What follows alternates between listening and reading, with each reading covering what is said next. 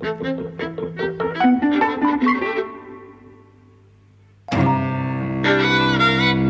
and welcome to Eavesdropping at the Movies. I'm Mike. And I'm Jose. And we're talking about The Father today. Yes. British film, but written and directed by a French playwright, Florian Zeller, based on his own play from around 10 years ago. Yeah, 2012. The play was incredibly successful.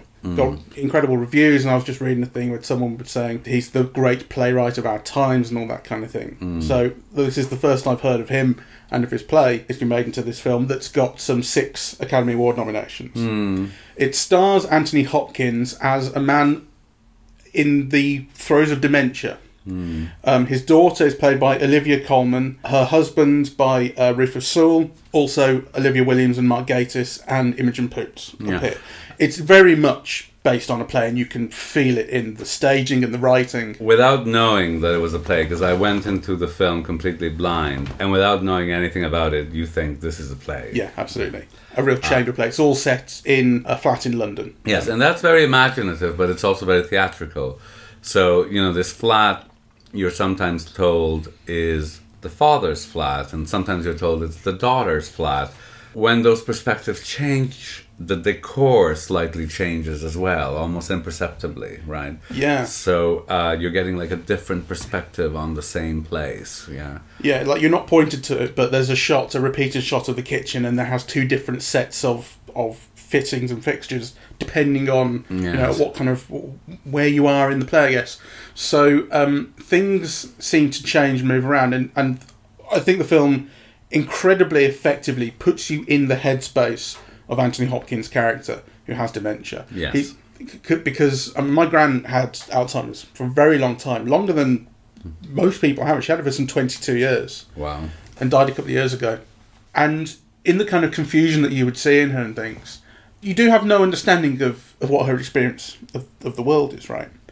And in here, in this film, because you, as an audience member, don't have problems with memory, what it does is it changes things around in a way that so Anthony Hopkins would be seeing the same decor, but he wouldn't recognise it. And so the film's technique is to change the decor so that you don't recognise it. And in fact, it does that with the actors as well. So Olivia Colman is not Olivia Colman in some scenes. She's played by Olivia Williams. And Anthony Hopkins is incredibly confused by that.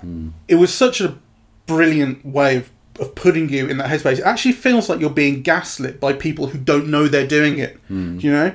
Like if people are gaslighting you and it's purposeful, they're lying to you, but these people aren't lying to you. So when Anthony Hopkins says you brought in the chicken or you this, that and the other, which you've seen and you've remembered, you're with him, and then the character says, no, I didn't, what are you talking about? You're with Anthony Hopkins in that, and although as an audience member you know that Olivia Colman, or Olivia Williams as it may be, is not lying to you, what she says does not jive with what your experience is. It's a really, really disturbing place to be at least for the first 20-30 minutes, I thought. I mean, I think what's lovely about it is that you do have like this intelligent and charming person trying to understand a situation that is becoming outside their own comprehension, because they're forgetting elements in between things, and they're seeing things differently, right? So I think this is what works so well in the film. You know, that sometimes his daughter is played by Olivia Colman, sometimes it's played by Olivia Williams, and then at the end you realize that he's trying to make sense, but he's planting the images of his carers onto the image of his daughter and son-in-law. Yeah. So I think that all of that is very beautifully done, and I must say that Anthony Hopkins and Olivia Colman are absolutely like extraordinary. In it. I felt, as much as I thought it was effective, I think it dragged, and it would have been better actually, I think, as a short film. Yes. And not that short, maybe 30 or 40 minutes, but not a feature. You know, it felt like a really original and expressive examination of dementia from kind of the inside, if you like. But it didn't have enough narrative to to put it through the whole length. And it's only an hour and a half long. It's not really a long enough film to be saying, I think this needed to be shorter. Yeah, I'm not sure about that. I mean, I know what you mean, yeah, because I don't quite like it as a film, yeah. But I thought the device of having... Because I think there's basically 3 incidents that recur and recur and recur, right? The daughter coming in with the chicken, yeah, the eating of the chicken, the conversations about who the people are. There's a few devices that kind of recur and recur and recur, and they're shown from slightly different kind of perspectives, yeah? So you can imagine that as 3 different acts in the play, right? Sure. So I thought all of that was interesting. But I also thought it was a kind of a cliche, yeah. So you begin with Anthony Hopkins listening to opera, seemingly a well-to-do man living in a wonderful flat, surrounded by paintings and high culture, and you end up with a baby crying for his mommy, right? In a care home. In a care home. And of course, Anthony Hopkins is so brilliant, that it effaces or erases the acknowledgement or the consciousness that this is a bit kind of cliched. I think it's a bit cliched, really. This idea that we all return to childhood in our old age. I'm not sure that's true. But anyway, the actors carry it off very effectively. But I also felt that I didn't understand. I mean, I didn't understand what I was meant to get out of it. Yeah, so you're watching. I suppose what you're meant to get out of it is to experience what getting dementia might feel like. I think that's part of it, and I've said that's something I really got out of it. I think something else you're meant to get out of it is the feeling of what it's like for the daughter, the stress that she's under, and the kind of feeling of the limits of patience and the stress that it has on her relationship. Or she has a relationship breakup and a divorce happen because she is sacrificing so much for her dad, and her husband is sick of it, and her husband actually lashes out at him and makes him cry by slapping him at one point. This 5 years passes between her divorce and the present day, quote unquote, but time is so slippery because his memory is so slippery. He keeps going back to this memorable event of this night where they had chicken and the argument happened. Like, that's when all this kind of happened, I think. That's why it keeps on sort of coming back unannounced. And so I think intellectually you can separate these 2 time periods, but they keep coming back together. But the effect that it has on the daughter is kind of pretty profound. And well, you see, I'm not sure I agree.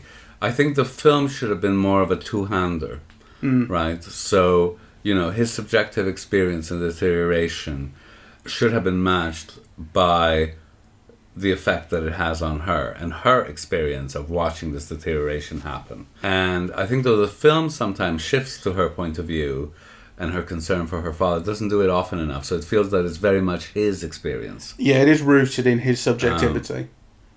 Yeah, I agree. In fact, the one point I can really remember, I suppose there's the end of the film where she's kind of saying goodbye to him when she is going to move to Paris.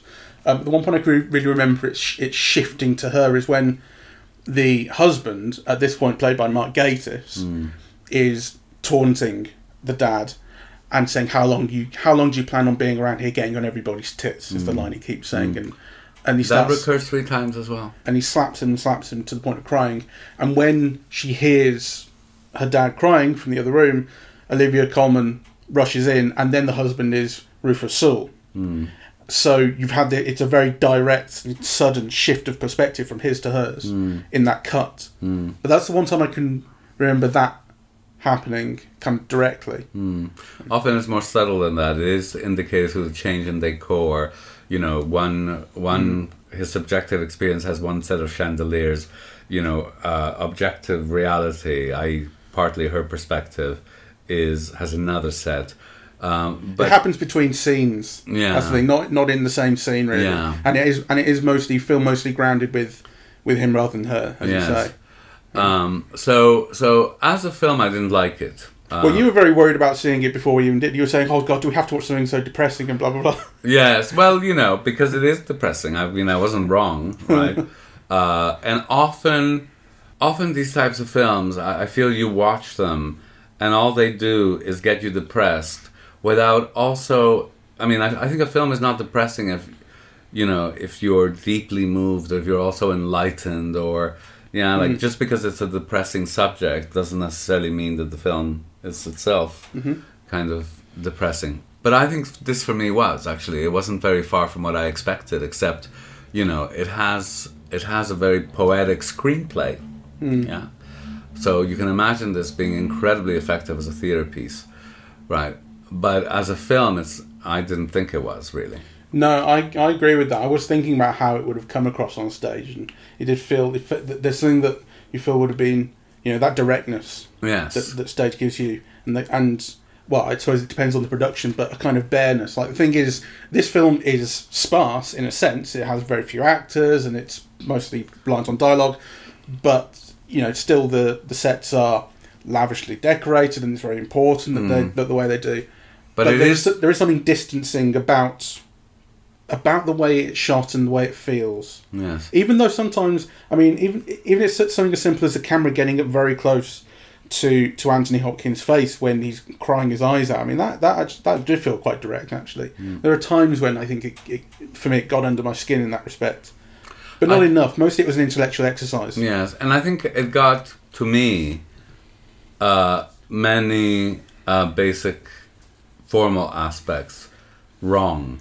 Like when Anthony Hopkins believes he's a tap dancer, or he used to be a tap dancer, or he says he used to be a tap dancer, and he does his little dance, I would have liked the camera to pull back and let you watch it, and to focus on him doing the dance, right? Whereas, like, his legs get lost between furniture, right? Like, I mean, you do see some of it, but really, I mean, there's no point being made with that. But he's not a dancer. I mean, the point is that he's not a dancer, and it's about him. It's all in his facial expressions and his attitude, where he's selling himself to the young girl as he sees her. I would have liked to have seen that, without furniture in front of it. So move the furniture out of the way. Yeah, I mean, you're making cinema. You're not. The furniture can be moved, right? Yeah. So I think there are basic things like that I thought were not right. I mean, I suppose it's the same on stage, but you can imagine how really it's the actors that make whatever is worth viewing here. And Anthony Hopkins is amazing because he's very emotional, but also he's very sparse in his gestures. Like, even like his eye movements, like sometimes, he'll crumple up, but his eyes will only move twice or something, and it will convey a lot, right? So it's far from being an overwrought performance, which it could so easily have been. I mean, it is, that role is written as a tour de force for an actor, and Hopkins, performs it as an understated, relatively understated, but no less a tour de force for being understated. Whereas I think Olivia Colman is the opposite. Hers is a really underwritten part, but she's so great and so warm, that everything she does is transparent. It's like kind of you're reading feeling in her eyes, really. So I think she brings a lot more to the role than is there, so she's amazing to see. Yeah, I think that might be the case. Yeah. The husband is a bit simply written as well, I think. Yes.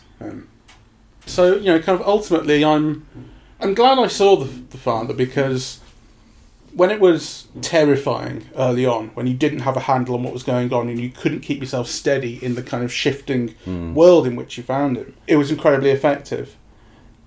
I think the film really slows down and the disorientation becomes less effective. And I didn't think that it had enough in it to see out even an hour and a half, which is not a long time. Well, I'm glad I saw it with you, because if you weren't here, I would have tuned out in the first 15 minutes. So. Yeah, so kind of recommended, or... Well, don't not see it, but I don't think it's all that. I mean, I would recommend that people see it, because I do think that Olivia Colman is so great, and it's also very interesting to see what Anthony Hopkins does with the role.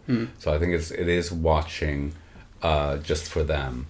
but be prepared to not have the best time in the world whilst watching it. That's for sure. Dementia is not always fun. All right, let's wrap it up here. We are eavesdropping at the movies. Thank you very much for listening, and we are on Apple Podcasts, Spotify, Google Podcasts, SoundCloud, and YouTube.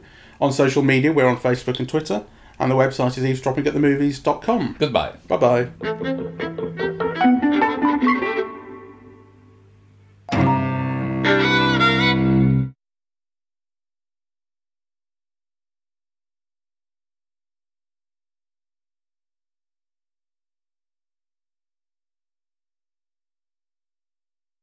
I mean, you should fucking pay attention to this film because it's going to be you in about 15 years. So... Yeah, I know. It's me now. Are you kidding? I know. I'll be strapped to a bed in an old folks' home with the nurses slapping me around. It is interesting, the techniques that you have to use as a filmmaker to convey an experience that you'll never be able to actually convey.